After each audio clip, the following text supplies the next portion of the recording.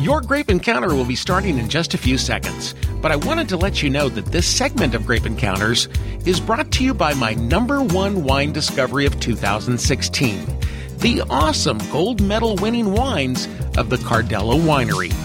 From the very first sip, you'll understand why these astounding, nicely priced Cardello wines are swiftly becoming a cult classic, just as I predicted. Handcrafted and stunning, you can get yours at cardellowinery.com. That's cardellowinery.com. Or find more information at grapeencounters.com.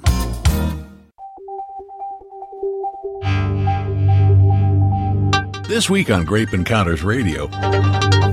There was a quote that is attributed to you that I think is awesome. You said you want to make wines that are like LeBron James or Dwayne Johnson. Explain that. What makes an exceptional wine exceptional? And you can compare it to like athletes, like why is LeBron James LeBron James? Well, it's because, he's 6'8", he's a big guy that is elegant, graceful, has great hand-eye coordination, is smart, is smooth, and has great dexterity, and he moves in a way that's like poetry in motion.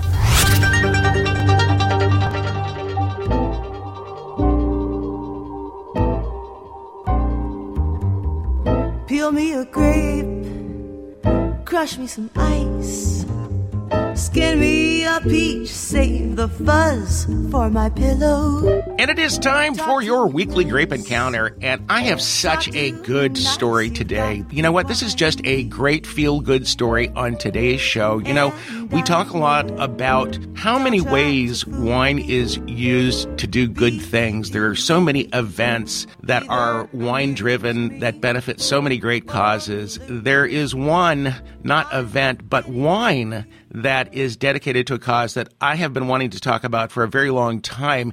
And finally, we get the opportunity to do it. It is a wine called Purple Heart, and it in part benefits the Purple Heart Foundation. It's made in the Napa Valley. It's a collaborative effort, and we'll get into all of the players that are helping to make this wine. I got the wine yesterday. And I frankly was shocked by this wine, not just because it was delicious, but because the price was ridiculously low for a wine that is this good.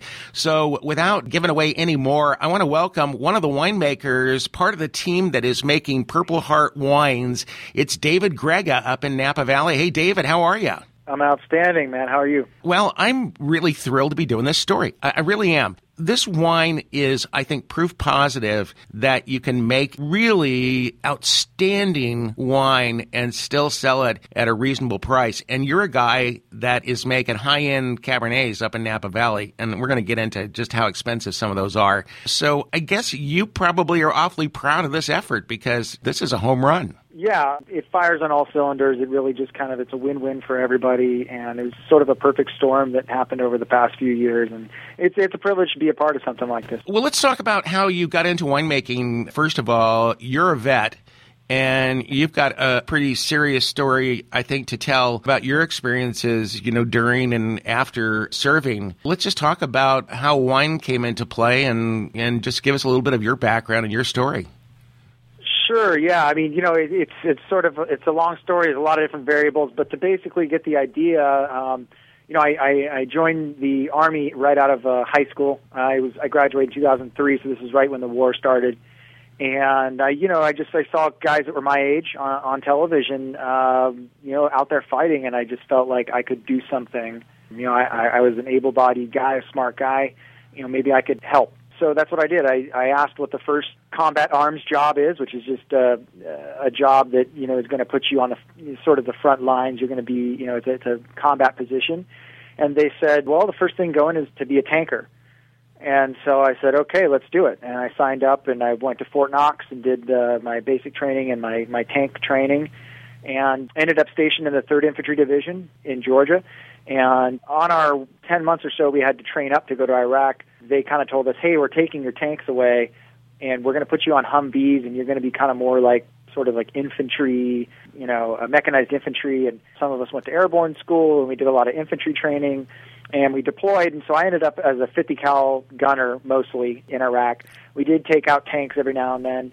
And, we got to do a lot of infantry stuff. So, I had my year over there in Baghdad. And I want to interrupt for a second because the idea of training with a tank and then having them tell you, once everything is done, we're taking your tank away from you and putting you in a Humvee, that doesn't feel very reassuring to me. I want my tank back, frankly.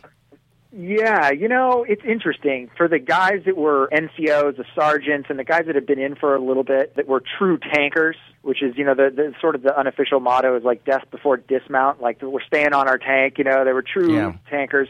They didn't really like it, especially at first. For us, the younger kids, we had just come through basic training, and when we were in basic training, we were the first class at Fort Knox, the armor school, to really incorporate a lot of infantry focus because of the way that the war was going.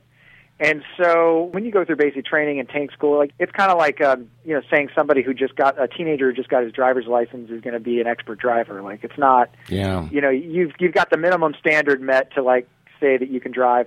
So we kind of didn't really feel like tankers per se, because we had kind of started out training in a hybrid style, and then as soon as we came to our other unit where we had 10 months training time leading up to deploying, we had our first sergeant, which is the highest ranking enlisted guy in the company. He was an old airborne instructor, hardcore lifetime infantry guy. So right off the bat, we just had that whole thing. So for the younger guys, it actually kind of was fun, and it was kind of like we were just kind of guys. We were just kind of dudes, having fun and going out there and getting to do a lot of different things. We were a dismount on a Bradley fighting vehicle for a couple months almost. And, I got to be the dynamic entry specialist on raids, which is just a fancy way of saying the guy that carries the battering ram and the crowbar and the lockpick kit and the kind of breaching specialist. And so I got to do all types of fun things, and I really enjoyed it. And we got to mess around on tanks, too. We're talking to David Grega. He is one of the collaborators on a wine called Purple Heart. It benefits the Purple Heart Foundation, which does some amazing work. And David, also a vet himself, who got interested in winemaking while he was in the service. So let me ask you, prior to enlisting, did you have any experience with wine, and how did that come into play? I know you were a cigar guy, right? Yeah, my first sergeant was cigar aficionado, and he got us all into it. And, tanks and cigars kind of go hand in hand, and big guns, and it's just all the machismo. And so I got really geeky into it, and I started studying cigars, and I started studying the terroir, the soils, how it's harvested, fermented, blended, aged, and all that, and doing tasting notes. And I was on a lot of online forums, and basically through the online forums, I got introduced to other forums on the cigar chat rooms that were about wine and spirits and scotch and port, Very interesting, because I think that there are very close parallels between making cigars and making wine. A lot of people probably don't think about that, but all of the factors that matter in winemaking matter in making good tobaccos and fine cigars, right? Absolutely. And so that's what happened is that, one of the things I kind of messed up when I was overseas was my lungs a little bit. I couldn't really smoke, like I used to. And I was getting out from Sacramento, California. So I'm like, I'm getting out. I know I don't want to do an office job. I learned my lesson. Life is short. I want to do something I'm passionate about. And, I really like the cigar thing, but I can't smoke cigars anymore. And so I started reading these wine guys talking about wines that they were drinking with their cigars. And I started just buying the wines and trying them and then doing tasting notes. And next thing you know, people thought I was like a 50-year-old guy who had been collecting wine. That's I just got it. The sensory component of the cigars and then the sensory component of the wine, it just made sense to me. I just had a knack for it. And I was 20 years old, and I didn't really know much about wine. So I started studying. Every day I'd go back to my dorm or my room in my barracks, and I'd pick up my Sotheby's wine encyclopedia, and I would go online and I would just study.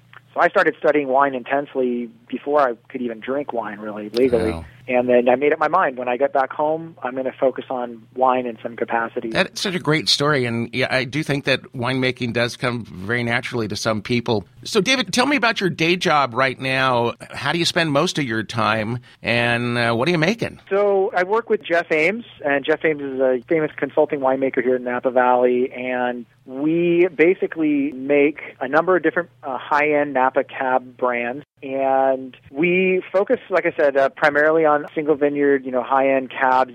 Probably the most recognized brand would be Tor, T-O-R. Yeah. And all the other brands are a little bit smaller, and they're similar, though, in the type of wine. And the mission is to make the absolute best wines in the world, absolute best wines in Napa Valley, period. I mean, that's our minimum standard that we hold ourselves to, and if we don't achieve that, we know we got stuff to work on. So there's so much that we've got to talk about on that particular subject too, because there are so many Napa cabs, and you can go into some stores and buy a Napa cab for $8, and then you can spend $800 on one, and it confuses the consumer a bit, don't you think? Yeah, I mean, absolutely. That Napa AVA, really, We'll talk more about that. We are talking to David Grega. He is one of the collaborators on Purple Heart Wines. And this wine is delicious. If you can find a bottle of it, pick it up and enjoy it knowing that you are helping to contribute to a very, very good cause. Very interesting stuff. We'll be back with David in just a second. Hang with us. You are listening to Grape Encounters Radio. In wine, there is truth, and sulfites, and occasionally a few insect parts. You learn something every day on Grape Encounters Radio. We like to talk about wine.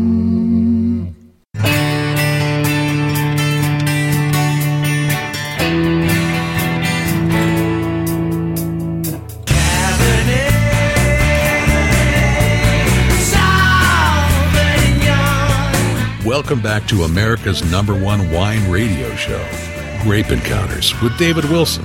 Don't forget to join our Grape Encounters Radio Facebook group page, where incredibly fun people just like you share ideas and frequently get together to share a bottle as well.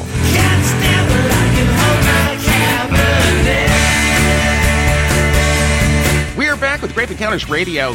Really pleased to have on a guy who's doing some amazing things, a couple of distinctly different things that I am so intrigued by. It's David Grega. He's been making wine for about 10 years now, makes some very, very high-end wines that I'm imagining I can't afford.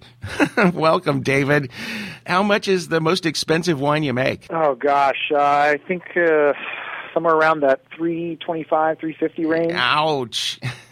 Yeah, I can't afford the wines I make either. So yeah, but you get to taste them, right? Yes, I do get to affect my job. Yesterday and today was to taste through, every barrel before our racking. So that was kind of cool. We were looking at these barrels that we were racking into a tank, and he's like, these 20-something barrels is about $700,000 worth of wine. Oh, yeah, God. I was like, oh, my God. That's crazy.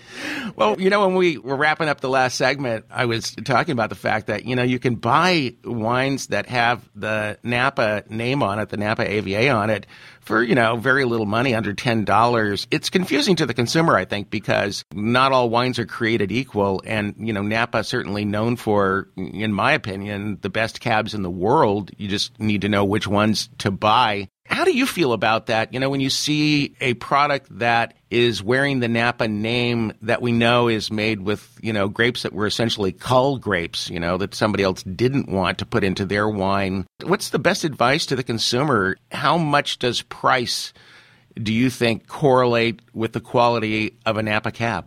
I think that to a large degree it really does heavily correlate, because when you're talking specifically about Napa, because frankly it's just so expensive to make wine here, and even the sort of mediocre vineyard sites around here are expensive relative to the rest of the grapes in California and certainly the rest of the world. So for $10, I mean, if you're getting fruit that's $10 from Napa Valley, I mean, it's too good to be true. There's something going on. There's a lot of manipulation. It's just not a product you want to be consuming. And to be honest, at that price range, I would go somewhere else. I'd rather buy Spanish Grenache or something. But the cool thing is that there are some exceptions, and working with the Simondavi family is really great because, these guys have owned a lot of land for a long time. They've been established, and they have, through their other brands, they have connections to, people as far as buying wines and sourcing wines from outside of their program.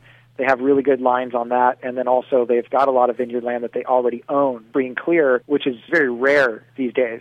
So, like where some of our other high-end cab brands, like the To Kalon fruit, is the most expensive fruit in the world, as far as I know. As far as per ton, it's a really great site, and, there's one guy who owns it, and he controls the price, and so people pay that price. But, when you have vineyard sites that you've owned for a while, and, they're good vineyard sites, you can afford to take some of that fruit and use it in this wine and, source fruit from other people that you have good lines with and good relationships with to get good quality wine for a good price. Well, that explains a lot, because this wine is so good. And, you know, when you open up a wine like this that is dedicated to a particular cause, a lot of times those wines, you know, are less than perfect. This wine is, I assume it's a Bordeaux blend, completely a Bordeaux blend, unless there's something else in it that I'm not aware of. But, you know, it's just a delicious wine, and at $20, it's a steal. Yeah, I mean, and again, I'll reiterate, you know, what I told them is that, you know, I don't care what category we're in, whatever category we are in, I want to be the best in that category, and they were right on board with that mission. You know, you got to do your homework on wines, you know, especially when you find a winemaker like David, you know, who's making great wines. You know, you can trust in those wines and go after them, pursue them, but do your reading, because there's an awful lot of people out there reviewing wines right now, and some of them are quite good, and seek out those great wines from those great sites, I think. And don't be fooled by a label or a name on a bottle, because it doesn't always mean that it's good. Right. So just on Purple Heart for a second, this is a great example of a wine that is not expensive. I saw it listed in the low 20s and even less than that. It's a really great value wine. It's got national distribution now, right? Yes, absolutely. Yeah, it's all over the place. It's even at the old base that I was stationed at. Oh, no kidding. Well, that's where it deserves to be there. So tell me about the wine. What's in it? It's Merlot driven, right? Yes, it's Merlot driven. And again, we're always looking at different variables and seeing, you know, what can we make that's the highest quality for the best price, you know? And, you know, if we were to base it on Cabernet, the price would be higher because Cabernet costs more, you know? And so we have access to really high-quality Merlot that's Napa Valley, and we have access to really good high-quality Cabernet as well, but in order to get that price at around $20 a bottle or so at that quality, you know, we really felt that that was the best way to go with the blend. And to be honest, it also made a blend that fit what we were looking for, which is something that is approachable, that you can open the bottle and drink it. You know, a lot of these Napa cabs, especially that are cab heavy, just, you know, they need a few years to really soften up. And so we wanted a wine that you can drink right away and had that approachability, and the Merlot offered that, and it also offered a chance to sell at a price that was extremely competitive. Well, so Merlot is a grape that I absolutely love. I've been telling people for years now, buy Merlot, forget about the whole sideways thing. That's a bunch of BS. This is the best time to drink Merlot because so many of the people who were making less than perfect Merlot got out of the Merlot business, you know, thinking that they could make Pinot instead. And the people who stayed with Merlot are making world-class Merlots. And because the grapes aren't as expensive as they used to be, it's a perfect time for consumers. The Merlot couldn't be better than it is right now. Yeah, I mean, I think that if you're going to make a Merlot and bottle it, for the most part, unless you're just a huge company that knows you can sell it anyways, you're bottling it and making it for a reason. You know, and, you know, Merlot that's still there is usually Merlot that's in a good spot for Merlot, and that's why it stayed there after the whole, you know, sideways thing happened. So, yeah, you're absolutely right. Okay, so the Purple Heart wine, the collaboration is Seaman Davy, yourself, and Ray Corson, right? Yes, yeah, absolutely. Okay, and Ray is also a vet. Yeah, he's a Vietnam vet, and, you know, he's a combat vet as well. And, you know, like I said, there's not a lot of veterans that are making wine in Napa. Napa's a small area, as it is, but there's especially not a lot of combat veterans, you know, and both Ray and I, you know, definitely fit that bill. And it's really meaningful to both of us. You know I can speak for Ray on that. You know, it really means a lot. You know, we take this very seriously. We take this as an extension of our commitment, our lifelong commitment to our battle buddies. You know, you are on a team when you're in combat, and you're never off that team. For the rest of your life, you're on that team. So this is an extension of that, and that's the way I approach this brand. I'm sure Ray feels the same way. That is so amazing. How many vets or even active duty guys do you have contact with now that you're involved in making this wine? Do you get an opportunity to speak to a lot of these guys and share stories? Yeah, I mean, I've always stayed pretty connected. Like I said, I've always taken that commitment to team very seriously. So I've been very involved with the veteran community in general.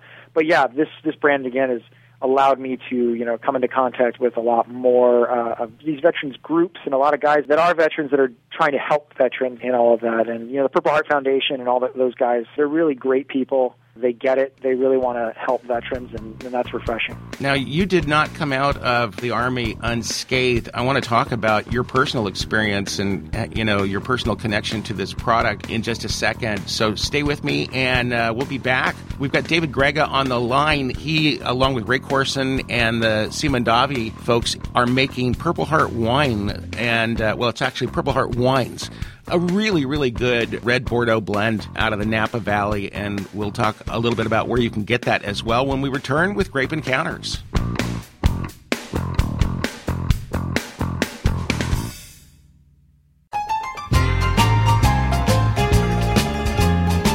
And now, Grape Encounters with David Wilson continues. Stomp them grapes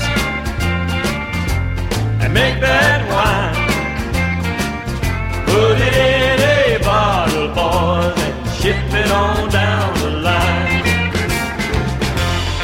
We are back with Grape Encounters Radio, and very pleased to have on the line David Grega, who enlisted in the Army back in 2003, and while in the Army became a cigar enthusiast, and eventually that turned into wine enthusiast as well. He now makes a wine with some other heavy hitters in the Napa Valley. It's called Purple Heart Wine, and it is a wine that benefits the Purple Heart Foundation. And David, this is your second year making this wine, right? And how's it going, and how much money potentially will go to the Purple Heart Foundation? Yeah, so the way that they have it set up now, obviously when you're starting a brand off, you know how it is. It's a lot of money going out and not as much coming in when you're getting a brand off the ground. And, Purple Heart certainly is not an exception to that rule. But even so, we've made a commitment to the Purple Heart Foundation, a minimum commitment that we contribute quarterly. I know there's been a couple $10,000 checks already cut in ceremonies. And then basically, in addition to a minimum commitment, we're also offering a certain percentage of sales above and beyond that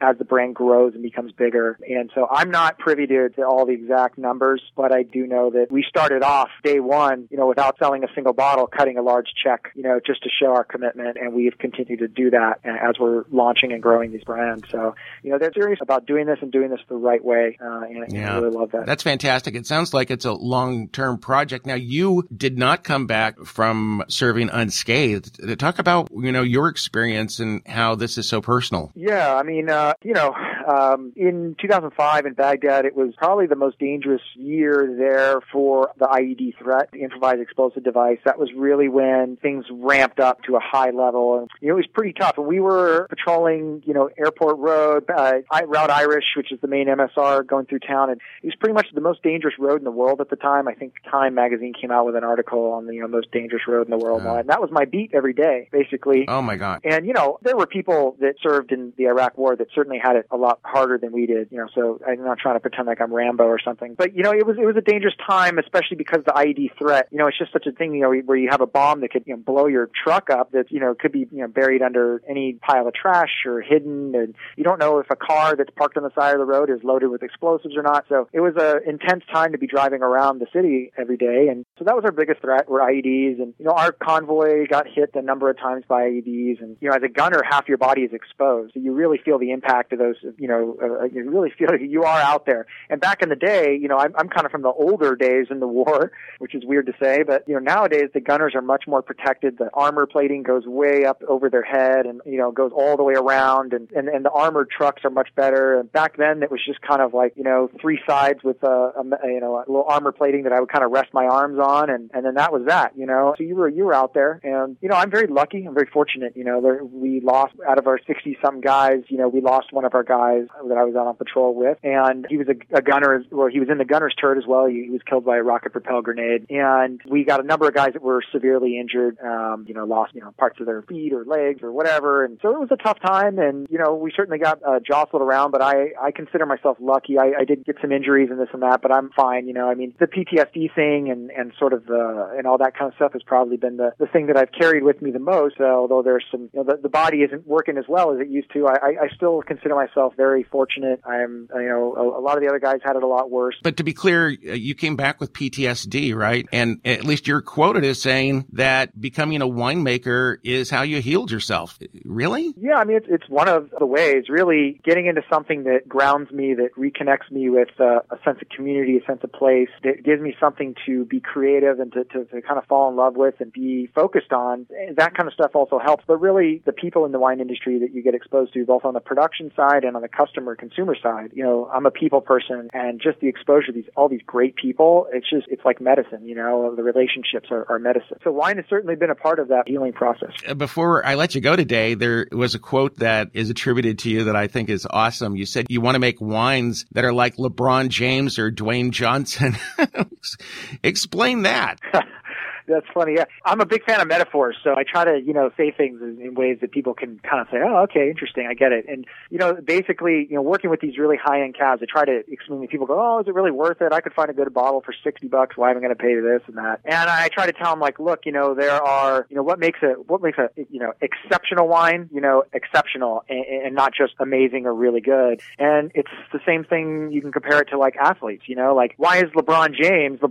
Well, it's because, he's 6'8", he's a big guy, which there's a lot of big guys in basketball, but he happens to be a big guy that is elegant, graceful, has great hand-eye coordination, is smart, is smooth, and has great dexterity, and he takes this large frame and he moves it in a way that's like poetry in motion and very controlled. And so that's why he's special and unique, is that he can move around like a smaller guy and has all these talents and skills that maybe a smaller person would have, but he's got this large frame. And those things are few and far between. Like The Rock is probably more flexible than most guys out there, more graceful and able to carry this large muscular frame around, and that's why there's only one him. And so same thing with sites, with vineyard sites. There are only a small amount of vineyard sites that can give you power and flavor and complexity and balance and elegance and can taste well when you open them and throw them in a decanter and can taste well 10, 15 years down the road. There are very few sites that can do that, and we are lucky to be able to work with a number of sites that are like that and make wines that are like that. So you get these big wines that have this complexity of flavor, that have a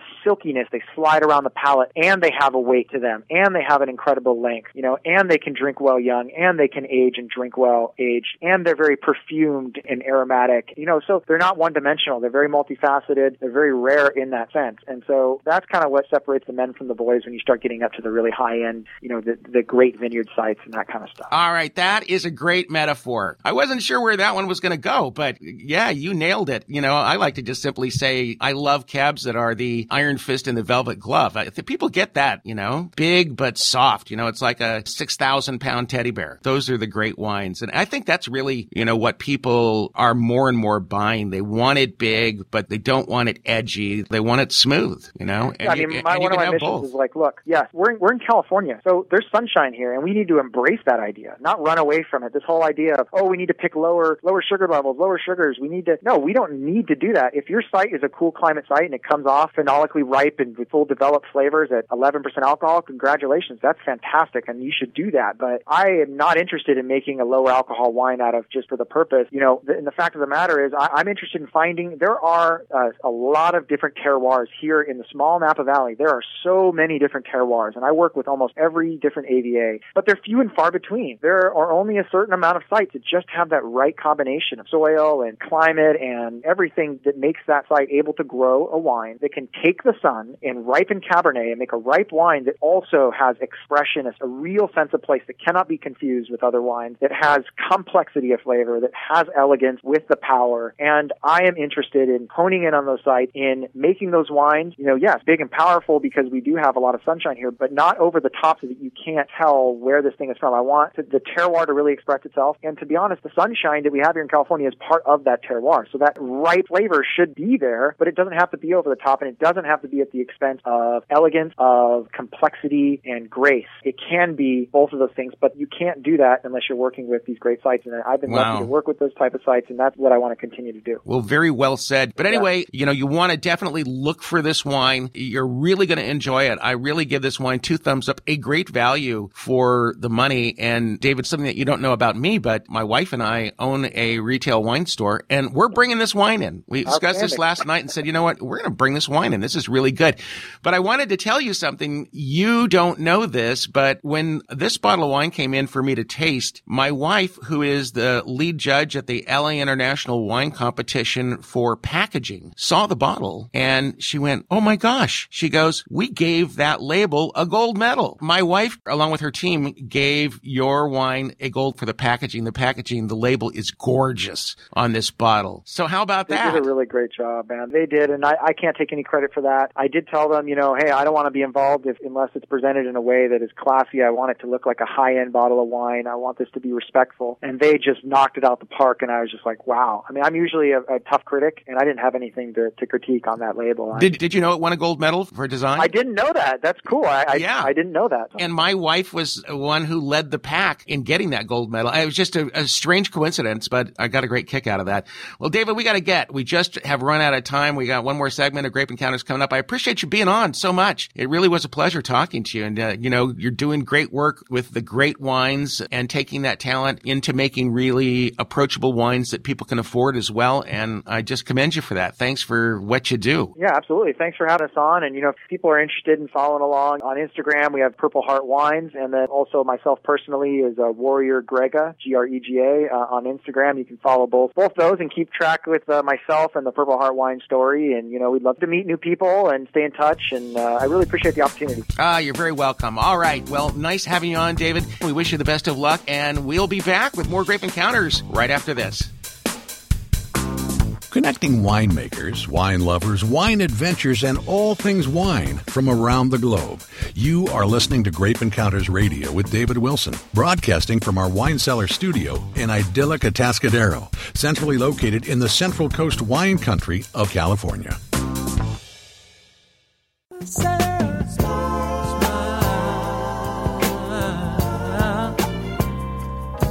Oh, won't you smile a while for me, Sarah? Alrighty, back with Grape Encounters Radio. Time for Sippin' with Sarah. We just played the Sippin' with Sarah theme song. Sarah, you have a twinkle in your eye. It always makes me smile. Did you know that they had written songs like that about you? I didn't know that had my name on it. Your name was definitely in it, Okay. yeah. Anyway, hey, remember about a month ago, Sarah, we did the whole show on what makes a wine good. Remember that? I do remember that. I barely remember it Yeah. because we drank a lot of wine while recording Oh, the yes, show. that's true. No, actually, that's not true. But we got into a subject which we didn't get to talk about very much, and it was the subject of varietal correctness. And I did mention the fact that in a time where we don't care about political correctness, why should we care about varietal correctness? Correctness of any form. So you mentioned, as I recall, that there are laws. These are unwritten laws, basically, but you are a law-abiding citizen where wine is concerned. And so you're careful not to break the laws, right? Well, you know what? I'm squirming a little bit here. You are? Okay. I might walk back that term law. I know Okay, that all I right. used it, but on this topic, it's something that I think is actually a pretty cool marker for whether a wine is what it's trying to be or not. So even though I don't like the term varietal correctness, it sounds so virtuous, kind of schoolmarmish, but the concept, I actually You like it. I like it. Okay, so this is where you and I part company. All right. That doesn't mean that we're not going to do Sipping with Sarah anymore. we still it just talk? means we can still be friends. Okay, no. Of course, we're going to continue to do this, but allow me to offer up a metaphor because, I don't use metaphors very often. Right. Okay. So when you and I were growing up, did your mom cook? A lot. Okay. She was a good cook. So my mom was a good cook too. But moms, when we grew up, prepared Brussels sprouts how? They were bitter. That's all I know. They boiled them whole. Yes. That's how they did it. Yes. They took the Brussels sprout, the whole Brussels sprout, put it in a saucepan, and then they boiled them. And, didn't chop them or anything. Yep. Most of us grew up with an aversion to Brussels sprouts because cooking them that way is so terrible. But yet that was the benchmark for how you prepared Brussels sprouts. And I'm sure that there were 3 or 4 people in the known universe who liked them that way. But for the most part, we all hated them. And we generally would stuff them into a napkin, try to get the dog to eat them, stuff them into our crew socks or something to get them away from the table and into the toilet. Fair enough? Fair enough. Okay. I would put okra in that category too. I grew up partly in the South. Okay. So now today, what are the most beloved vegetables out there? Well, Brussels sprouts is one of them. It's on every menu. It's on every menu. In the fall and winter. Why? Because some chefs decided to break the Brussels sprout rules and they went outside the lines and they started chopping them up, sauteing them, doing, really crazy fun things with them. And we And suddenly they learned. added bacon. Yes, bacon. Well, bacon, I add chopped up macadamia nuts to my Brussels sprouts, Yum. Parmesan cheese to them. Yum. I don't boil them. I saute them in olive oil. It was meant to be delicious. We just screwed it up. So what happens tomorrow when a winemaker makes one little adjustment in the way that he or she makes a Cabernet or a Chardonnay or a Merlot or whatever, and suddenly we get something that's so spectacular. We just fall all over ourselves and we go, I never knew it could be that good. Are we going to take that winemaker and dangle him from a tree? Oh, dear. Huh? It depends on what kind of adjustment you're talking about. Well, I'm talking about, we just do something different. Who cares what it is? Just do something different. Well, so let me go back to your analogy. Your basic Brussels sprouts, they were chemically bitter. So in their... They were naturally bitter. They were naturally bitter. So in their natural form, they weren't all that appealing unless you did do something about it. If you add fat, add nuts, suddenly they become something, because bitterness underlying a lot of other stuff is really appealing, but not on its own. So what if the winemaker who's making this new amazing Cabernet just added 3 Brussels sprouts to the barrel? And for some reason, this Cabernet blossomed into something it had never been before. This is where I feel we get it wrong. This was at your competition, okay? The Sunset International Wine Competition. Okay. One of the very prestigious judges on the panel that I was on tasted this wine and said, oh my God, that is delicious. And he went on and on about this wine.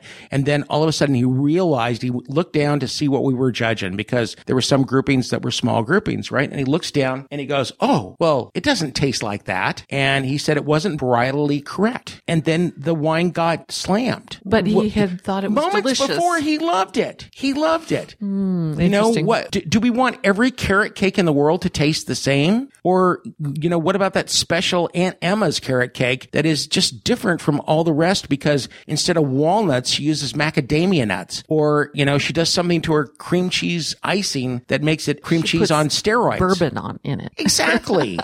But do we say, oh no, it's not carrot cake-ish enough? So I am halfway on the spectrum here. I'm gonna work you over for the next year on this, and I'm gonna little by little, I'm gonna twist it and turn it. Okay, go ahead. Because I think people have spoken about Cabernet Sauvignon. It's the favorite red wine in this country, and people drink more, buy more of it than any other red wine. And I think that's probably because they expect certain profiles, characteristics in a Cabernet Sauvignon. And I think that there's room for winemakers to do some pretty major adjustments, but still keep those characteristics as the foundation of the wine. Now I've got you. I've got you right where I want you, Sarah Schneider. Oh, this is going to be painful. This is going to be painful. A couple of weeks ago, we were talking about Cabernet Sauvignon when we were discussing wines that are in our safety zone. And we agreed that Cabernet is one where if you expect it to taste a certain way, that chances are it's not going to most of the time. The ones that taste correct are the ones that are $60, $70, $80, $100. The lion's share are not going to taste correct. Yet that's what the human population is drinking. I agree with that. And by the millions of gallons, they're drinking the one that's not varietally correct because that's what they can afford. And I don't disagree with you, but the fact that most $12 Cabernets are just generic red wines makes me sad. And, we all drink value wines, but I just still have a feeling that there's a response when you get a wine that actually shows its colors and you say, yes, that's why I like Cabernet Sauvignon. That's pretty exciting. Would you be supportive of legislation which forced winemakers to put a warning label on the back of the bottle that said, warning, this wine is not varietally correct? I think the market will bear what the market will bear. All right. Sarah, that's it for today. The show is over. For today. The listeners are going to continue to listen to this awesome radio station, but they're going to go refill their glasses with wine because we've got them all relaxed and ready for the next show. Okay? But in the meantime, you and I are going to go find a really, really, really varietally correct Cabernet Sauvignon from your wine cellar. Okay. I'm up to that. All right. Hey, we'll see you next week. Say goodbye to everybody. Okay. Bye for this week.